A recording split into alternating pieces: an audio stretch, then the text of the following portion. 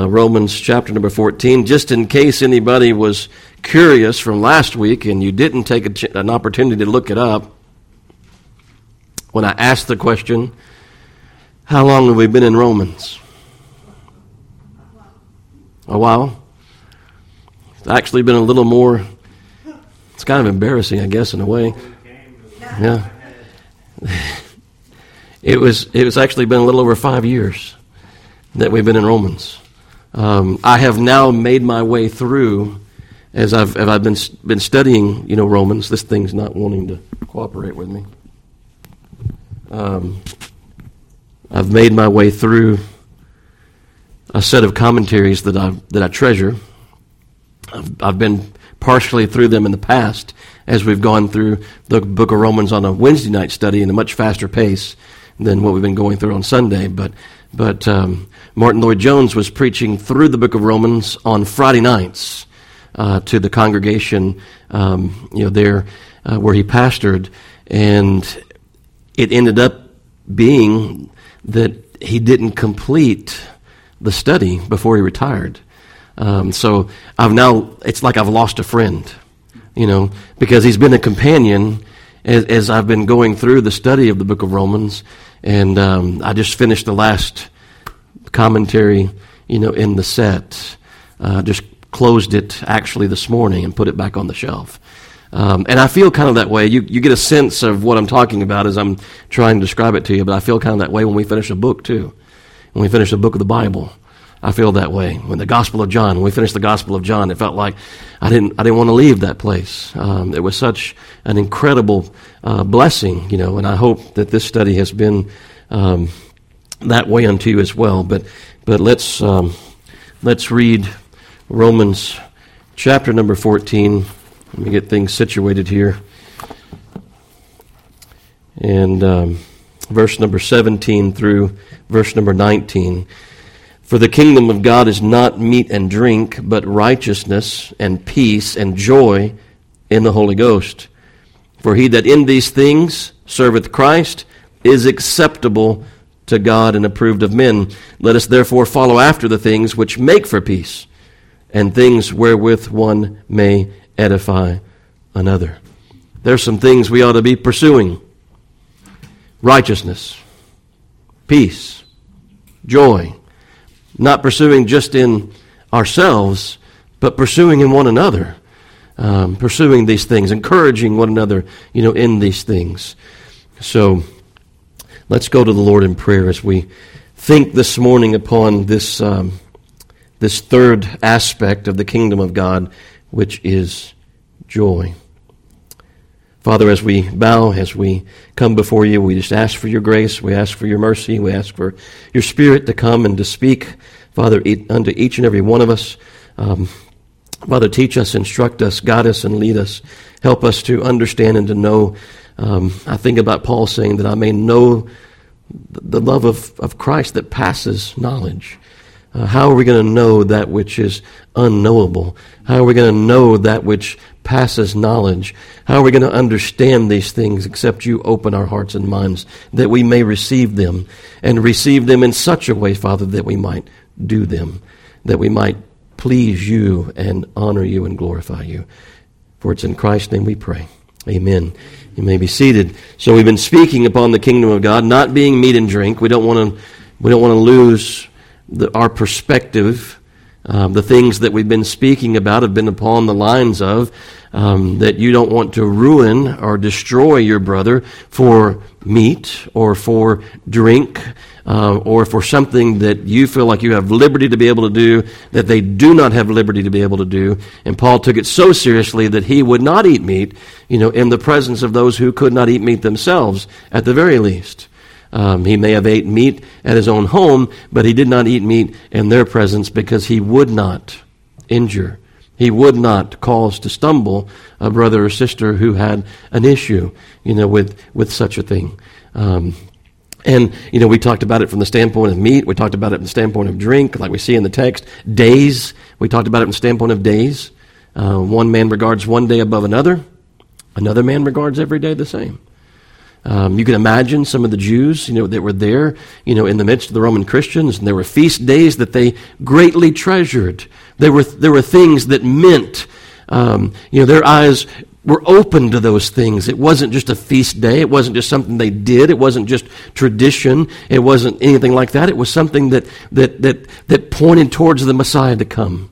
And there were days that meant something to them, and they may have continued, to celebrate those days as a special, day unto them. So different things. We talked about it from the standpoint of things that may be more current, in our day rather. Homeschooling perhaps, or public school. Some, they bring their children up. They teach them at home, and they teach them their schoolwork at home. They don't just bring them up in the nurture and admonition of the Lord at home, which both parents that were Christians would do, public school or homeschool. But here they feel like themselves, their conscience, they feel like this is what we need to be doing. Whereas on the other, side of the spectrum, you've got those who send their children to public school, and they're convinced in their conscience this is what we need to be doing. And we don't need to start from a position of being judgmental and say, well, you don't love your kids because you do that, or you don't love your kids because you do that, or you're keeping your kids from this or that because one of the biggest things with homeschooling that we faced, because it's what we've done, what we chose to do. Teresa and I both, I think, long before we had kids, we were having trouble thinking about them going, to public school because of the things that we saw when we were there. And we wanted to do, this is what the Lord convicted us to do. But the thing that would be thrown in our face all the time was, your kids are unsocialized. And Rebecca's favorite shirt to wear in public was caution, unsocialized homeschooler. So, but, you understand what I'm saying, because there are those that feel strongly about their children going to public school. And there are those that feel strongly about their kids being homeschooled. And we've got to be of the same mind and the same heart. The Bible doesn't say, send your kids to public school. Send your kids, keep your kids at home and do homeschool. It doesn't say that. There are those that I know that would take anybody to task that didn't do one thing or the other, because they feel so strongly about it. But I don't want you to lose sight of what we've been looking at, because these issues are going to come up in our midst. There's going to be things that one person feels strongly about that the other person doesn't feel as strongly about, and we have to love one another in those things. Here, the strong, if you're in the position of the strong, what are you to do? You're to receive the weak. That's what we've looked at. You receive the weak. Doesn't mean that we can't have a conversation about these things. It doesn't need to be an argument about these things. We have a conversation about them, but if it's not something that is essential in the Word of God, that is plain in the Word of God, that states thou shalt or thou shalt not, be careful. Be careful in your dealings with one another. Be careful how you think about one another. Don't start from the premise that they're not doing something they should or shouldn't do. Start from this premise. Here's the premise that we ought to start from. Are they doing what they do to the glory of God? Are they seeking to do what they're doing, whether is the thing that I would do? Are they doing what they're doing to the glory of God? So we've got to be careful, in that regard. The kingdom of God is not meat and drink. Here's what it is. It is righteousness. It is peace. And it is joy in the Holy Ghost. So we've been speaking upon those things, a righteousness, we said, that must exceed that of the scribes and Pharisees. Their righteousness being that which we termed last week as self-righteousness, right? That was their righteousness. The Lord spoke of them and said, you've heard it said, but I say unto you, is what the Lord said about the Pharisees. They were concerned with external observances, but the Lord shows that it goes much deeper than that. Right, Cohen? It goes much deeper than the external, doesn't it? You covet something, that's internal. I haven't gone and taken it.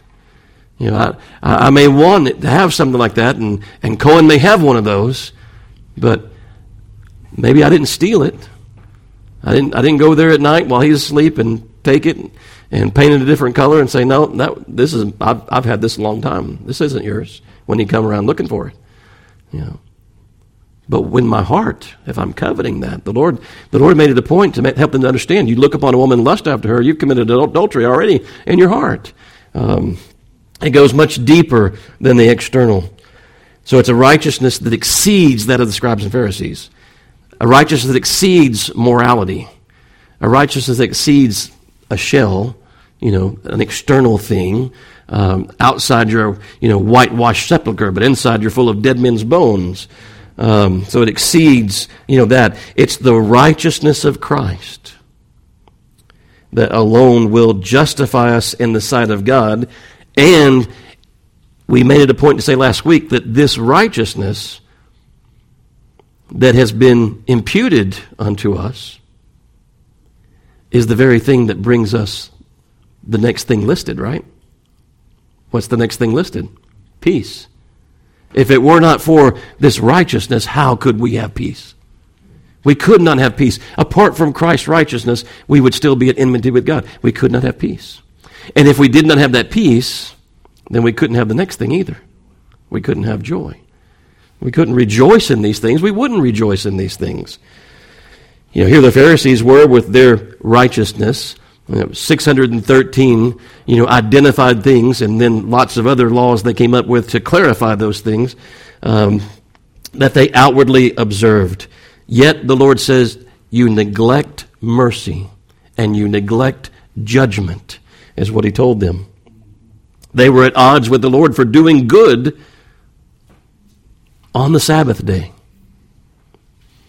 He said unto them, what man is there among you, in Matthew chapter 12, verse 11, what man is there among you who has a sheep, and if it falls into a pit on the Sabbath, he will not take hold of it and lift it out? So then, it is lawful to do what on the Sabbath? Good. It's lawful to do good on the Sabbath. Then he said to the man, stretch out your hand. He stretched it out, and it was restored to normal like the other. Love. They were greatly missing that. Love is the big thing. The kingdom of God is not made up of carefully defined rules, regulations. It's grounded in love. Love the Lord your God with all your heart, with all your soul, with all your mind, with all your strength, and your neighbor as yourself. Love is the big thing. I told you I was listening to a message, the short trip that I had from the house here this morning, and the pastor was talking about the fact that if we truly loved one another, there's things that we wouldn't need. He's talking about everybody. We know that's not a reality. It's not going to be a reality.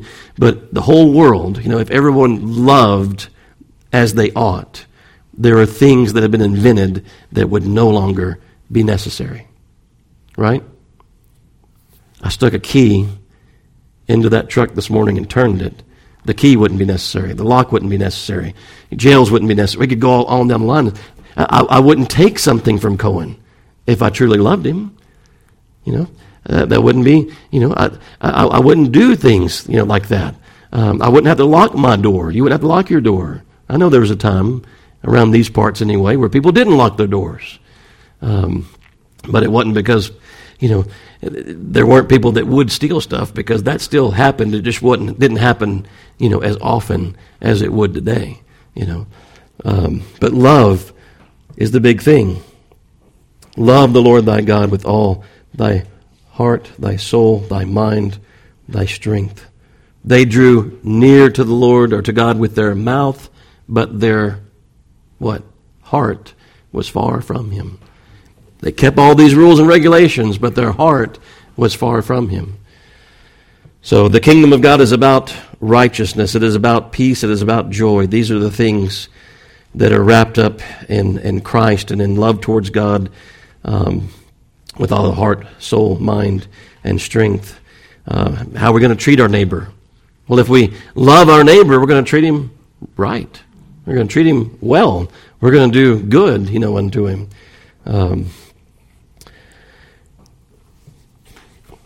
So here, as we think about these things,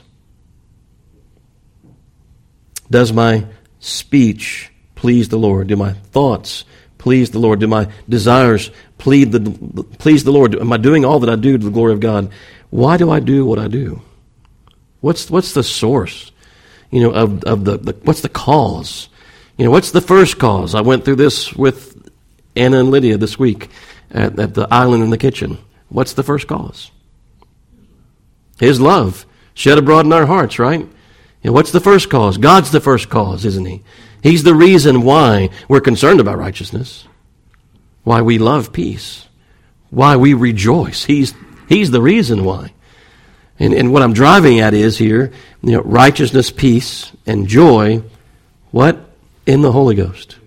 Why do we have righteousness that has given unto us an assurance in our hearts before the Lord that we are His, and that His grace is sufficient, and that the blood of Christ is sufficient? Why is that a reality to us? Why are we rooted and grounded in that? Why does that matter so much to us? Because He's quickened that unto us. By His Spirit, He's quickened that unto us. The righteousness of God wouldn't mean anything. Brother JT told us this morning, you read and read and read this thing. It's not really going to make any difference to you.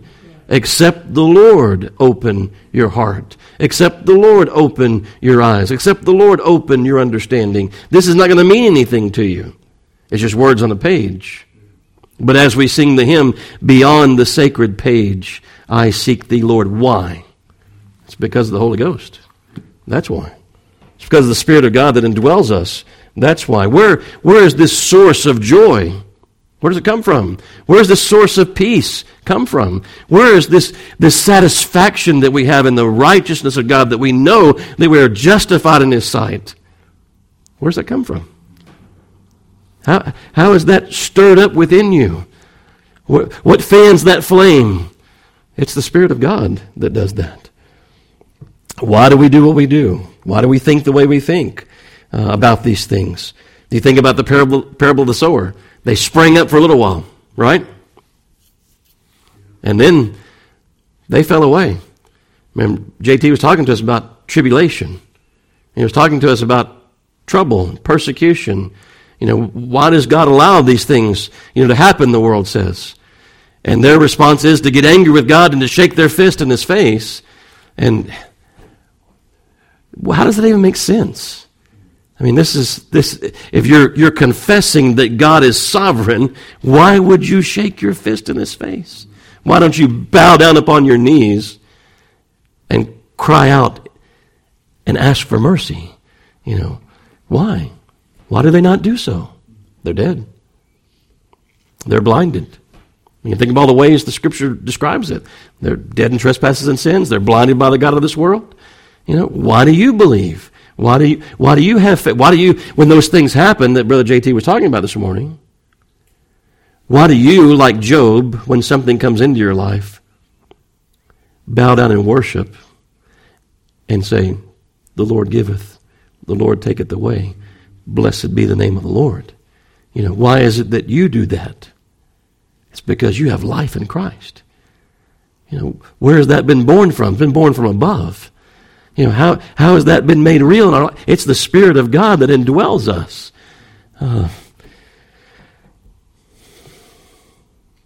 How is it that we're going to last? How are you going to make it from here to there?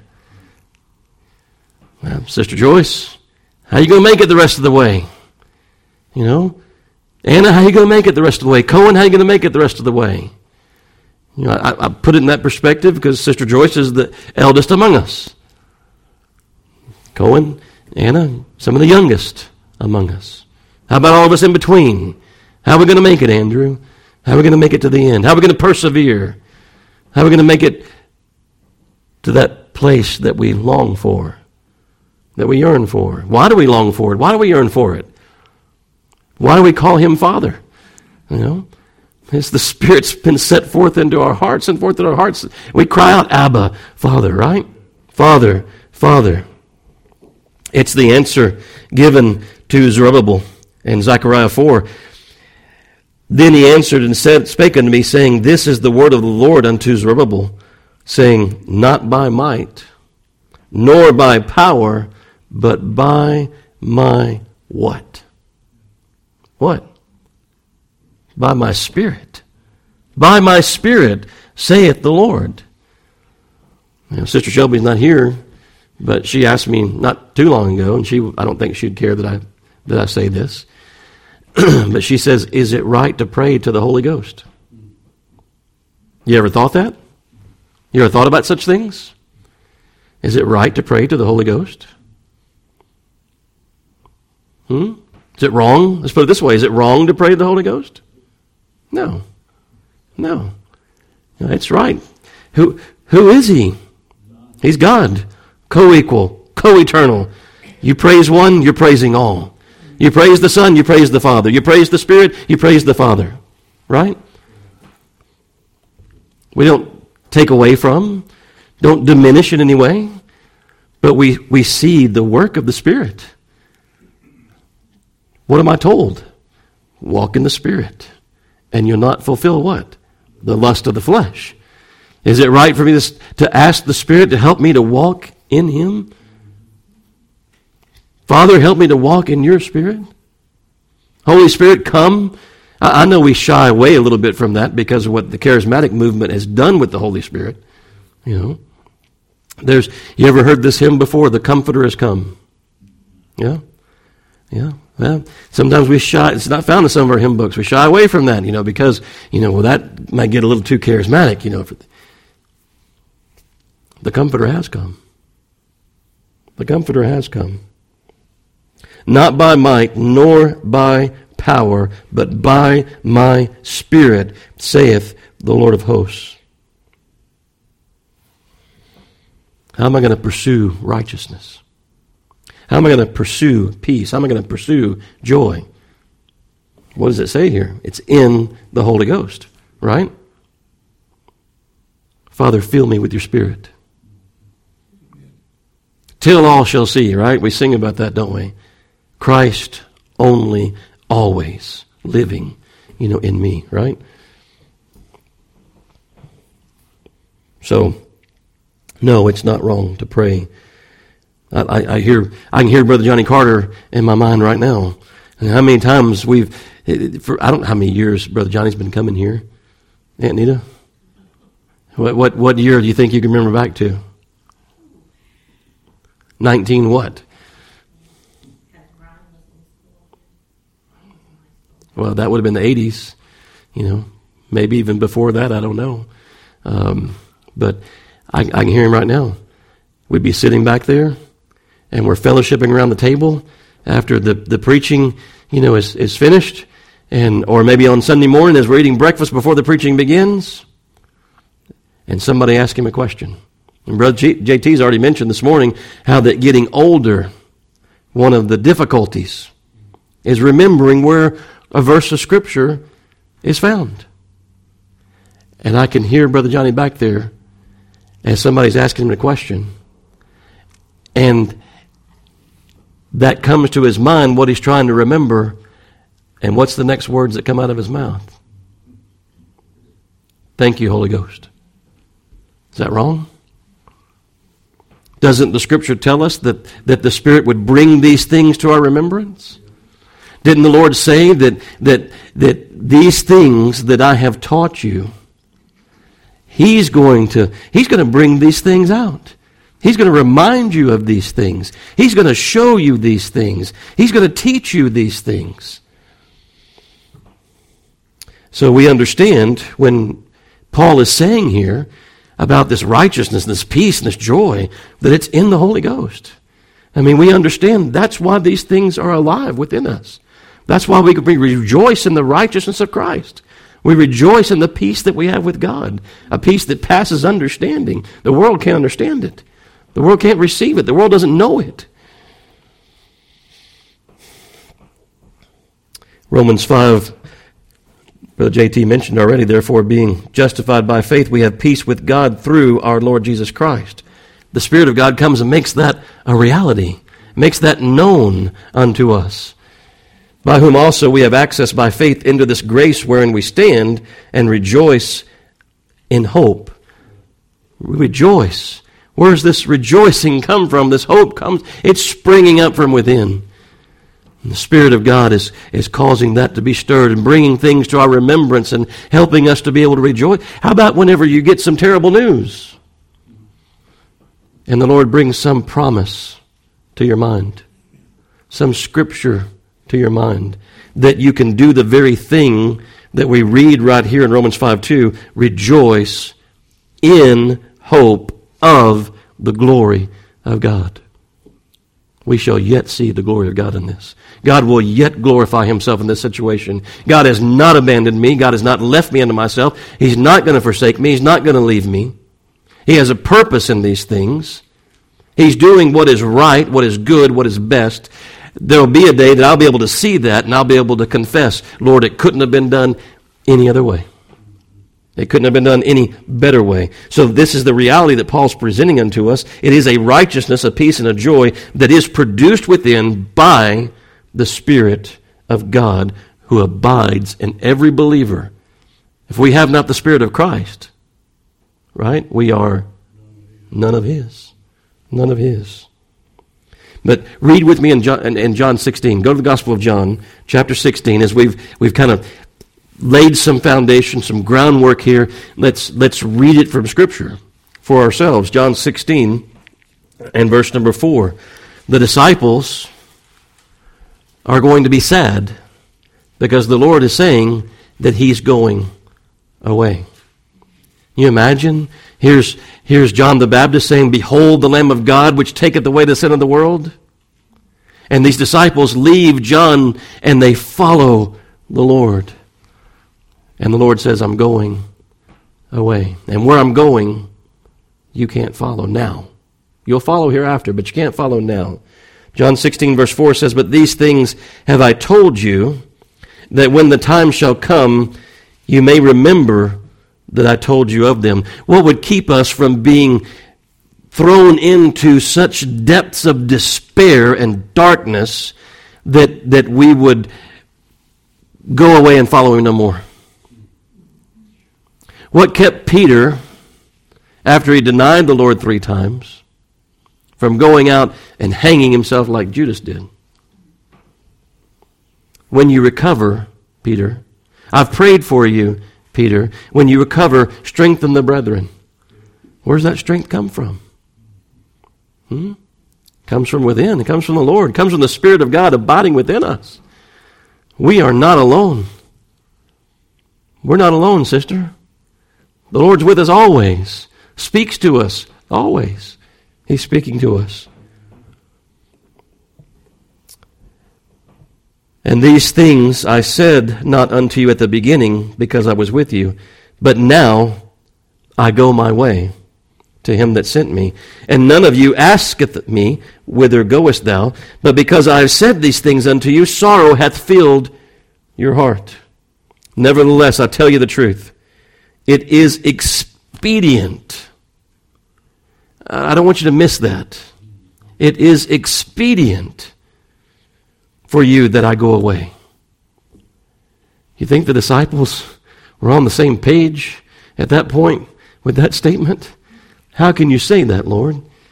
How can you say that it's expedient that you go away? Do you not know how much we love you? Do you not know how much we care for you? Do you know that we've given up all to follow after you? "If I go not away, the Comforter will not come unto you." How important is the Comforter? So much that the Lord went to the cross and died upon that cross and went unto the Father and sent the Comforter unto us. How much do we need the Comforter? It's expedient, the Lord says. It's necessary. "If I go not away, the Comforter will not come unto you, but if I depart, I will send Him unto you. And when He is come, He will reprove the world of sin and of righteousness and of judgment, of sin because they believe not on me, of righteousness because I go to my Father, and you see me no more, of judgment because the prince of this world is judged." But look at verse number 12. He says, "I have yet many things to say unto you. I have many things to say unto you, but you cannot bear them now. Howbeit, How's he going to say these things unto them? These many things that he has yet to say that they cannot bear right now. It wouldn't be good for them to give them to them now because they couldn't bear them. Right? But what does he say? Howbeit when he, that is verse number 13, when he, the Spirit of truth, different names the Spirit of God has, right? Spirit of Christ, Spirit of God, Spirit of truth here. When he, the Spirit of truth, has come, he will guide you into all truth. How do you know what you know? He will guide you into all truth. For he shall not speak of himself, but whatsoever he shall hear, that shall he speak, and he will show you things to come. He shall glorify me. Another place in Scripture, we're told, hereby we know the difference between what? The Spirit of truth and the spirit of what? Error. Why? Well, the spirit of error is not going to speak and glorify Christ. He shall glorify me, the Spirit of truth, that is. For he shall receive of mine and shall show it unto you. All things that the Father hath are mine. Therefore said I, that he shall take of mine and shall show it unto you. So what truth we know, what truth we hold dear, we know because of why? Because of the Spirit. The Spirit has showed these things. The Spirit of God has showed these things unto us. Why have we grown in grace, increased in faith? It's because of the Spirit. The disciples would be sorrowful that the Lord would go away, but the gift of the Spirit would turn, as we read further in John 16, would turn their sorrow to what? Joy. It is the thing we're talking about today, isn't it? Joy. John 16:17 says, Then said some of the disciples among themselves, What is this that he saith unto us? A little while, and you shall not see me, and again a little while, and you shall see me, and because I go to the Father. Now you're looking at these things from the other side of the cross. And we look at that and we're like, wow, I understand what somewhat. I understand what JT was saying this morning too. I mean, we go back and read some of these things and the Lord opens more to us. And he opens more to us and more to us and more to us. And we understand here a little and there a little. Line upon line and precept upon precept. Right? So here he says, a little while and you shall not see me. And again a little while and you shall see me because I go to the Father. Verse 18, Then they said therefore, What is this that he saith a little while? We cannot tell what he saith. How could we? How could we tell anything that he says? How could we tell anything in God's Word? How could we understand anything from these pages? Apart from this truth that we're reading about right here. Apart from the Spirit of God. John 16:19 says, Now Jesus knew that they were desirous to ask him, and said unto them, Do you inquire among yourselves of that I said a little while, and you shall not see me, and again a little while, and you shall see me? Verily, verily, I say unto you, or truly, truly, I say unto you, that ye shall weep and lament, but the world shall rejoice, and ye shall be sorrowful, but your sorrow shall be turned to joy. Right? The Lord had departed.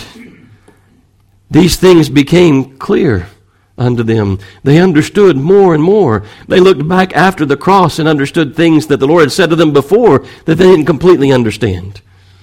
And now they knew. They were still kind of in the mindset, weren't they, of what the whole nation of Israel thought, that the Lord would come, the Messiah would come, and he would kick out the Romans, and that Israel would rule over the whole earth. They didn't see the reality of these things the Lord is now speaking unto them. But the Spirit would give them understanding. The Spirit of truth would give them understanding and show these things unto. He said he will take of mine, the Spirit of God will take of mine and shall show it unto you. So the Holy Spirit has come as the result of our having this righteousness. We know this righteousness is a result of him coming. He's brought about this peace, and he's produced this joy in these things. This sorrow the disciples would have being turned to joy. He's produced this joy even within us. Romans 8 talks about life in the Spirit. Romans 8:1 says, there is therefore now no condemnation. Why do you know that? Why do you believe that? Why do you understand that?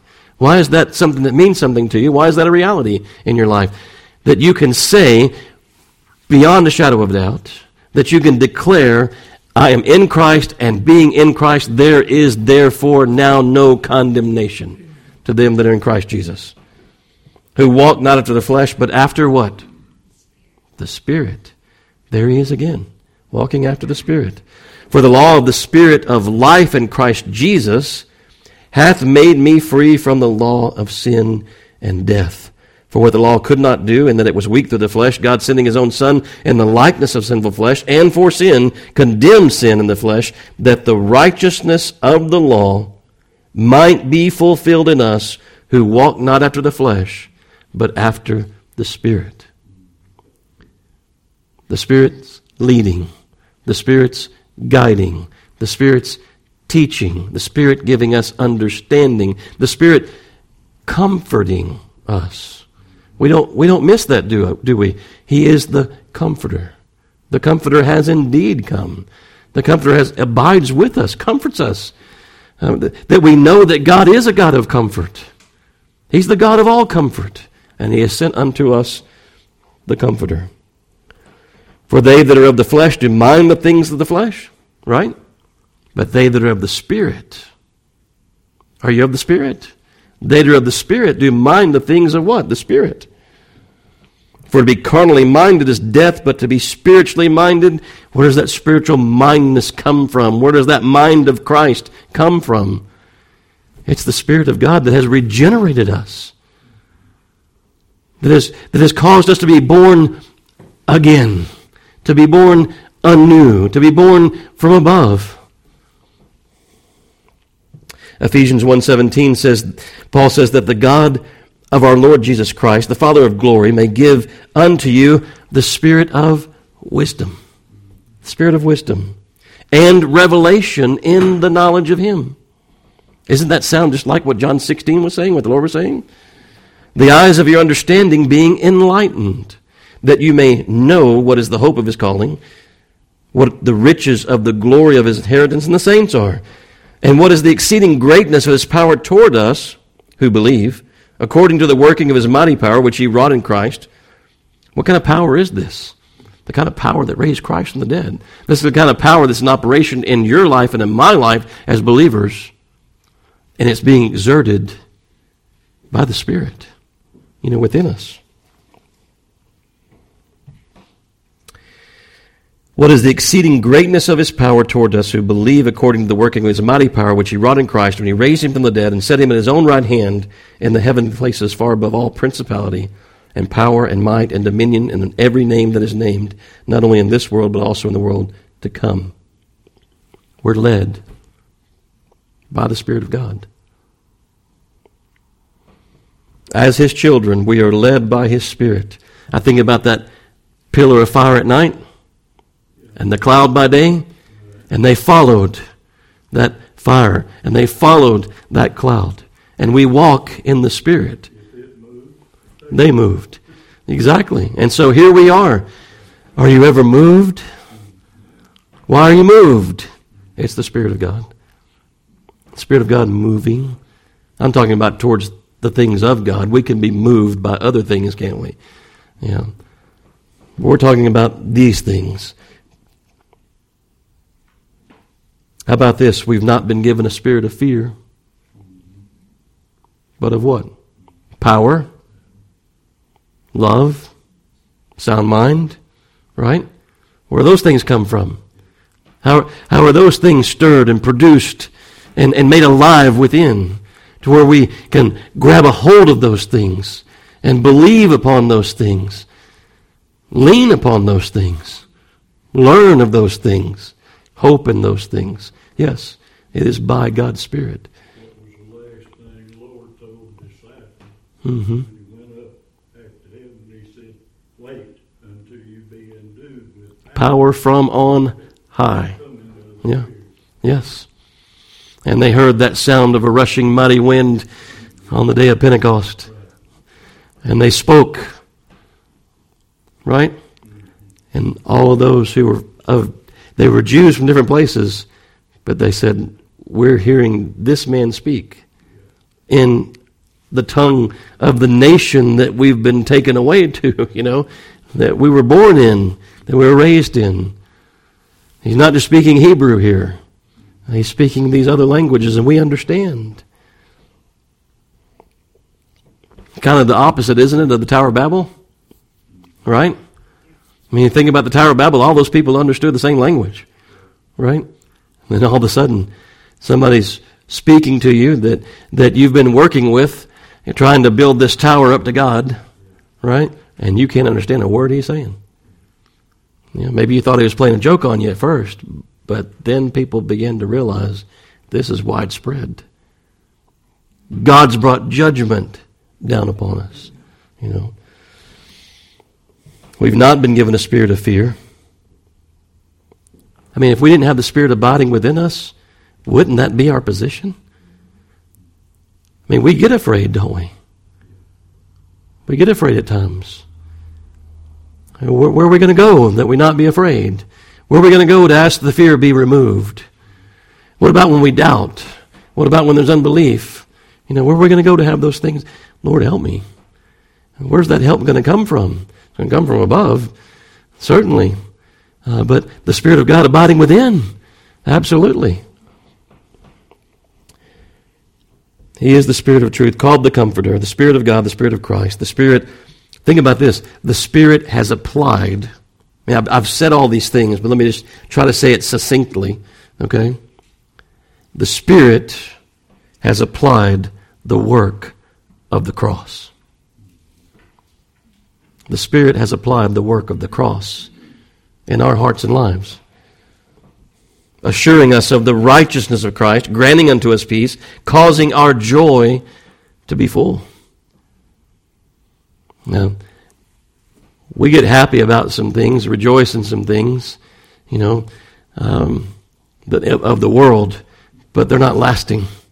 This is lasting. This is everlasting. I've told y'all before about the Frisbee I got in Sunday school when I was a kid, right? First Baptist Church, Pasadena, I believe. That's where we were. Going to Sunday school. They had some kind of contest, and I won this Frisbee. And you know what was on it? Anybody remember? I've told you before. Okay. It said this, Cohen, it's fun being a Christian. You agree with that statement? Yeah. It's not always fun being a Christian. But we can always rejoice, can't we? There's a reality there. It's not always fun. I was reading some of that book that you gave me to give to them. You remember that book? Yeah. And it's Sister Wormbrand, going through some of the things that she went through. And that, I've read about Corrie ten Boom and the things that she suffered. This was more extreme. I don't know if you read about Corrie ten Boom, but what Sister Wormbrand went through is more extreme, certainly, than that. Do they? Well, when you're persecuted,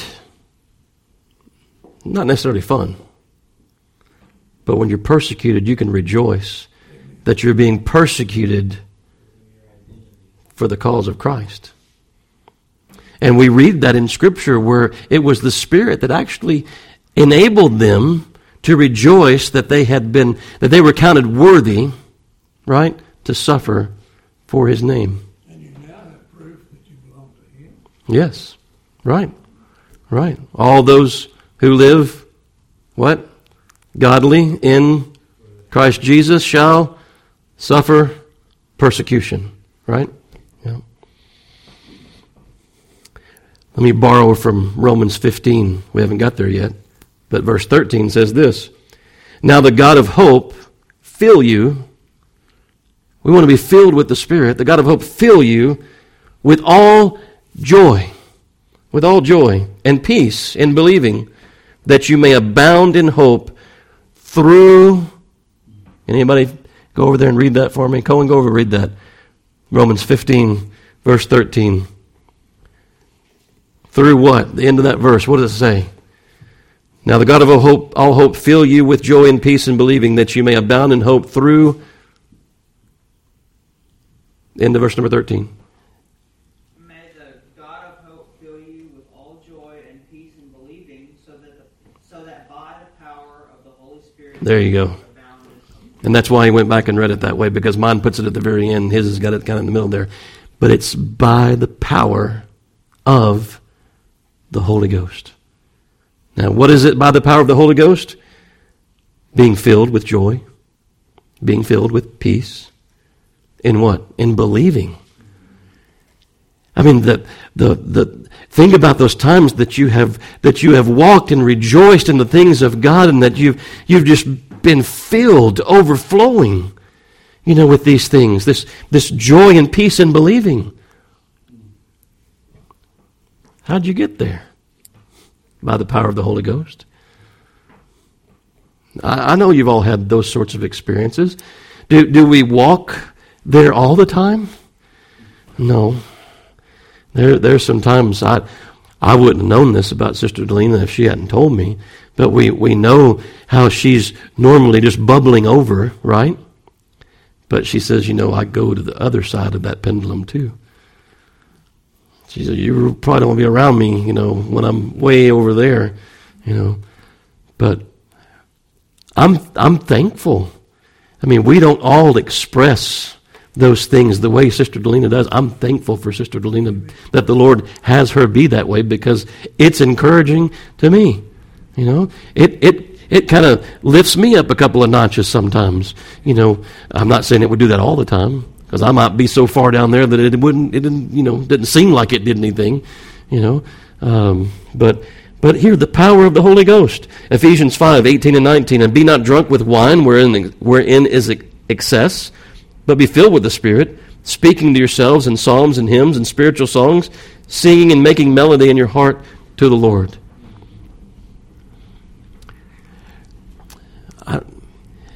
Rebecca, does your dad like you? You've been around me as, longer than any of my other children. Does your dad like to whistle? No. What do I normally whistle? What am I whistling? Now, I'm not talking about a particular, but in general, what am I normally whistling? Hymns. When I'm whistling, my dad did that when I was a kid, and I would hear him whistle some of those hymns that we sang, in church. And he didn't know it was making that impact upon me. Why was it making that impact upon me, Brother Jerry? It wasn't just because he was my dad doing that, or because it was my grandpa doing that, or because it was my best friend doing that, or because my wife was doing that. Why did that mean anything to me?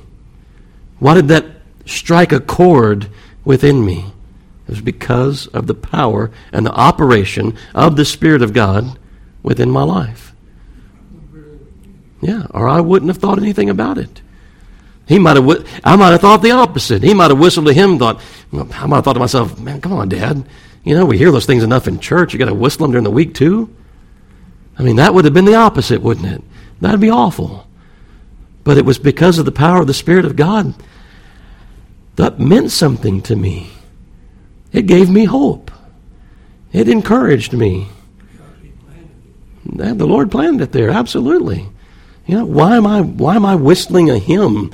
Why am I not whistling the music that Donnie and I heard when we were in high school?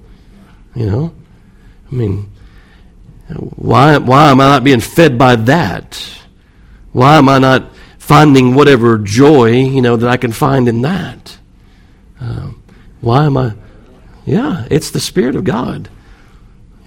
It's the Spirit of God.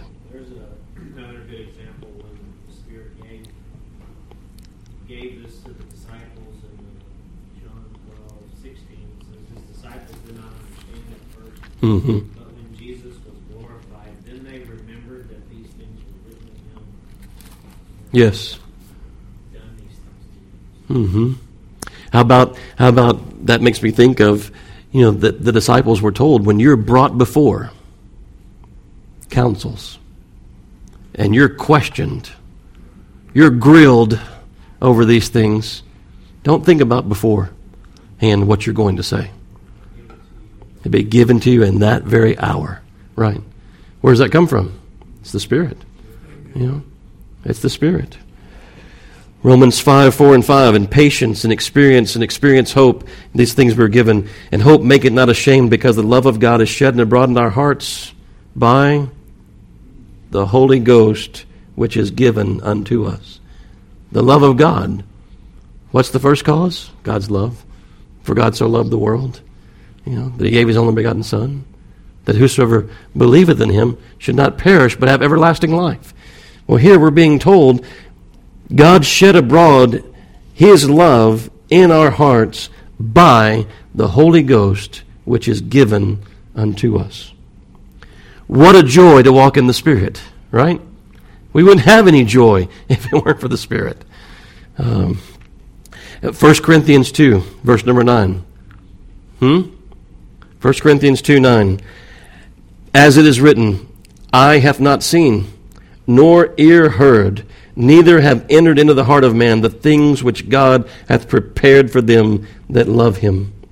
But God hath revealed them unto us by his Spirit.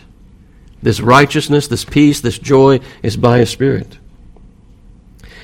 God hath revealed them unto us by his Spirit, for the Spirit searcheth all things, yea, the deep. How would we know the deep things of God? Searcheth the deep things of God. For what man knoweth the things of a man, save the spirit of man which is in him? Even so the things of God knoweth no man, but the Spirit of God. Now we have received not the spirit of the world. There is a spirit of the world, right?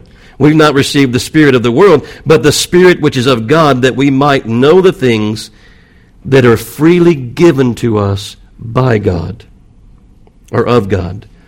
Which things also we speak, not in the words which man's wisdom teacheth, but which the Holy Ghost teacheth. And they shall all know me, from the least unto the greatest. How's that?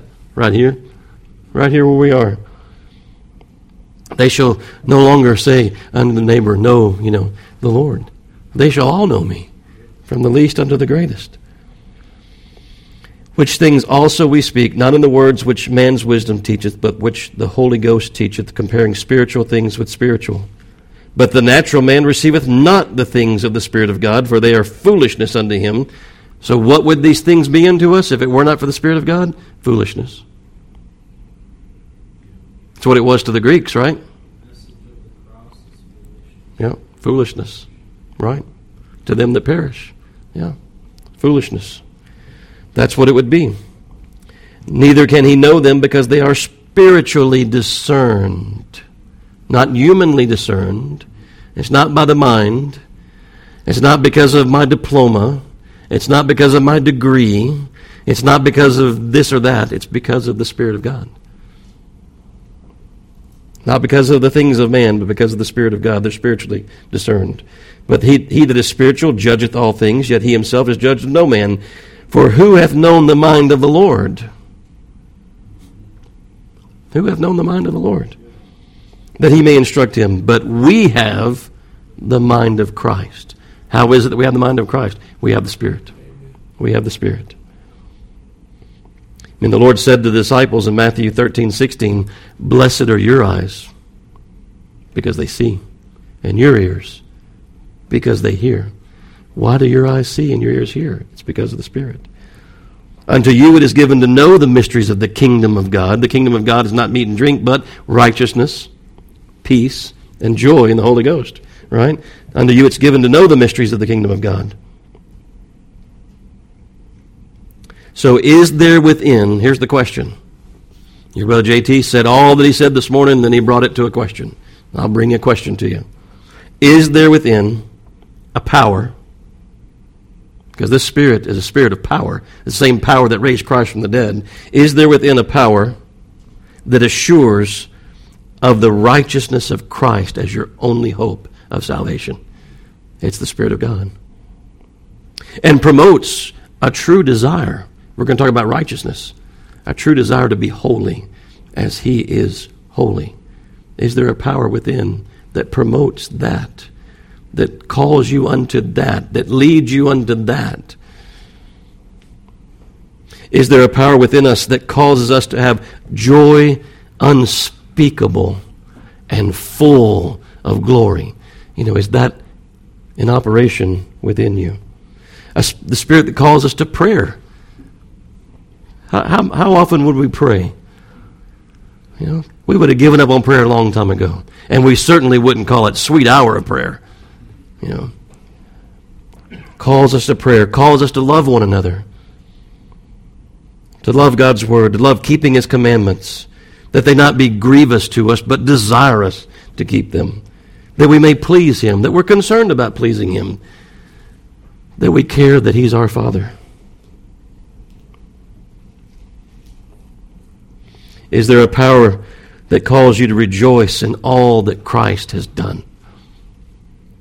There's joy. That all that Christ is doing and yet will do. He's coming. Isn't he, sister? He's coming. What did Nehemiah 8 verse 10 say about the joy of the Lord?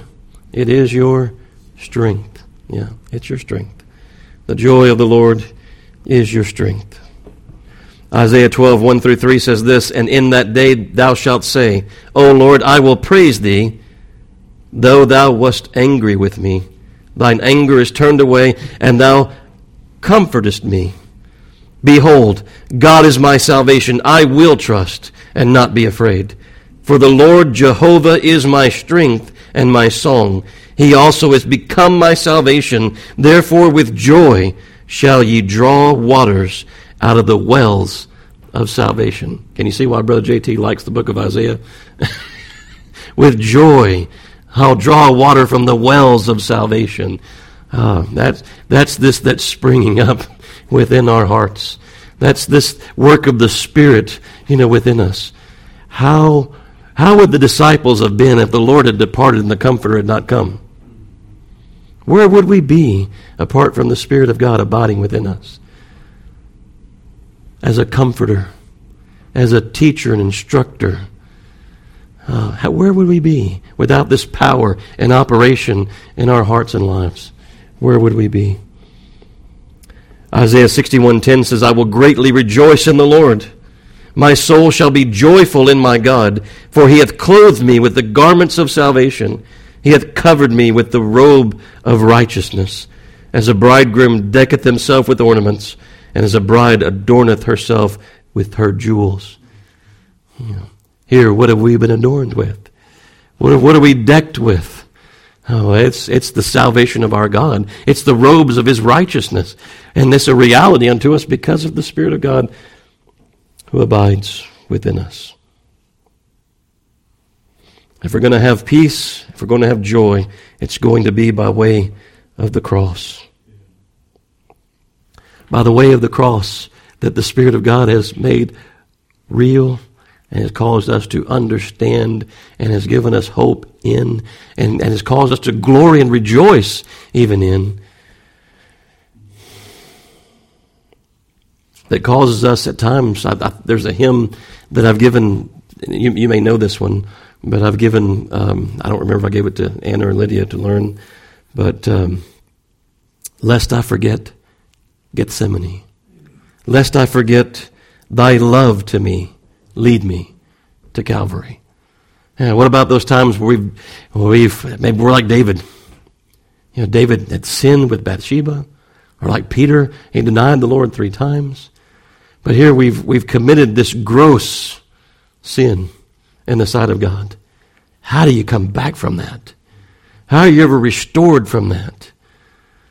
Well, in Peter's case, the Lord says, "Peter, I've prayed for you, that your faith fail not."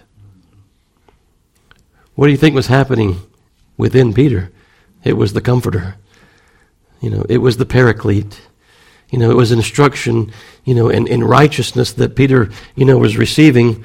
It was comfort that Peter was, lest I forget Gethsemane. Lead me to Calvary. Lord, when I find myself in that place where David found himself, when I find myself in that place where Peter found himself, lead me to Calvary. When the devil's saying unto me, there's no way you could be a Christian. Look what you've done. Yeah, you have stepped in it now. You've messed up. It's all over for you. There's no hope for you. Where does hope come from? It comes from the Spirit. How do you recover from that? The Spirit of God, certainly.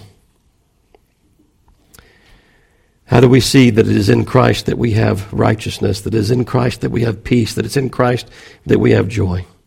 It's by His Spirit. Well, that's all I got for you this morning.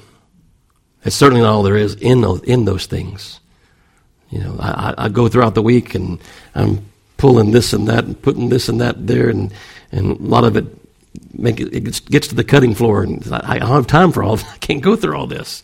You know, Lord, what would you have me to bring? You know, so it's certainly not all that there is upon this subject, upon this righteousness and this peace and this joy in the Holy Ghost. It's not all that there is, but hopefully there's somewhat there for you to think upon, somewhat there for you to meditate upon, somewhat there for you to be fed by, somewhat there for you to be instructed by.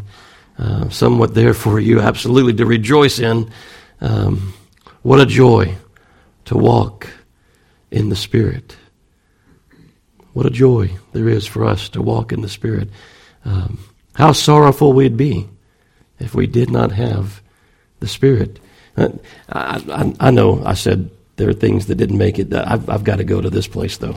I've got to read one more thing to you. You know, we're talking about the Spirit and what the work of the Spirit within us. What about Galatians 5:22? Right? You know that place? You know Galatians 5:22? Anybody? The fruit of the Spirit. Right? Galatians 5:22. But the fruit of the Spirit within, the Spirit abiding within us. The fruit of the Spirit is love. We saw that, didn't we? We saw that this love of God shed abroad in our hearts by the Holy Spirit. The fruit of the Spirit is love. The very next thing, you know, is the thing that we were kind of thinking upon today a little bit. I didn't get a great deal into joy, but joy. And there's peace. We saw peace there in our text. Long-suffering, gentleness, goodness, faith, meekness, temperance. Against such there is no law. And they that are Christ have crucified the flesh with the affections and lusts. If we live in the Spirit, let us also walk in the Spirit. Let us not be desirous of vainglory, provoking one another, envying one another. But we see this fruit of the Spirit, right? We see that there. Love, joy, peace, gentleness, meekness, faith, long-suffering. You know, how am I going to be long-suffering with my brother or sister? You know, it's going to be a fruit of the Spirit. How am I going to be patient? You know, where's this joy come from? It's a fruit of the Spirit, right? I mean, there's so many other places that we could go. I think that's one that I just couldn't leave out as we think upon these things. But and there's that phrase that Mom was using. You know, think upon these things. So there's certainly others, but there's something of what Paul, I think, is saying unto us. It's not meat and drink, but it's righteousness and peace and joy in the Holy Spirit and the Holy Ghost. All right. Well, let's stand and we'll go once again to the Lord in prayer and return thanks for the meal. I mean, you're probably tired of eating. You probably ate a lot, you know, and the things that have been brought today are the things that have been left over from Thanksgiving, which was nice because it gave the ladies kind of a break, you know, in having to fix something new. They were able to bring something that they'd labored over, you know, much during the week. And we are thankful. I know it's a time of the year that Thanksgiving. Okay, brother. But it's you know, it's something we ought to be all year long, right? Be thankful. I mean, our attitude ought to be one of gratitude. You know, that ought to be our attitude. We ought to be able to rejoice. Rejoice always, right? Yeah.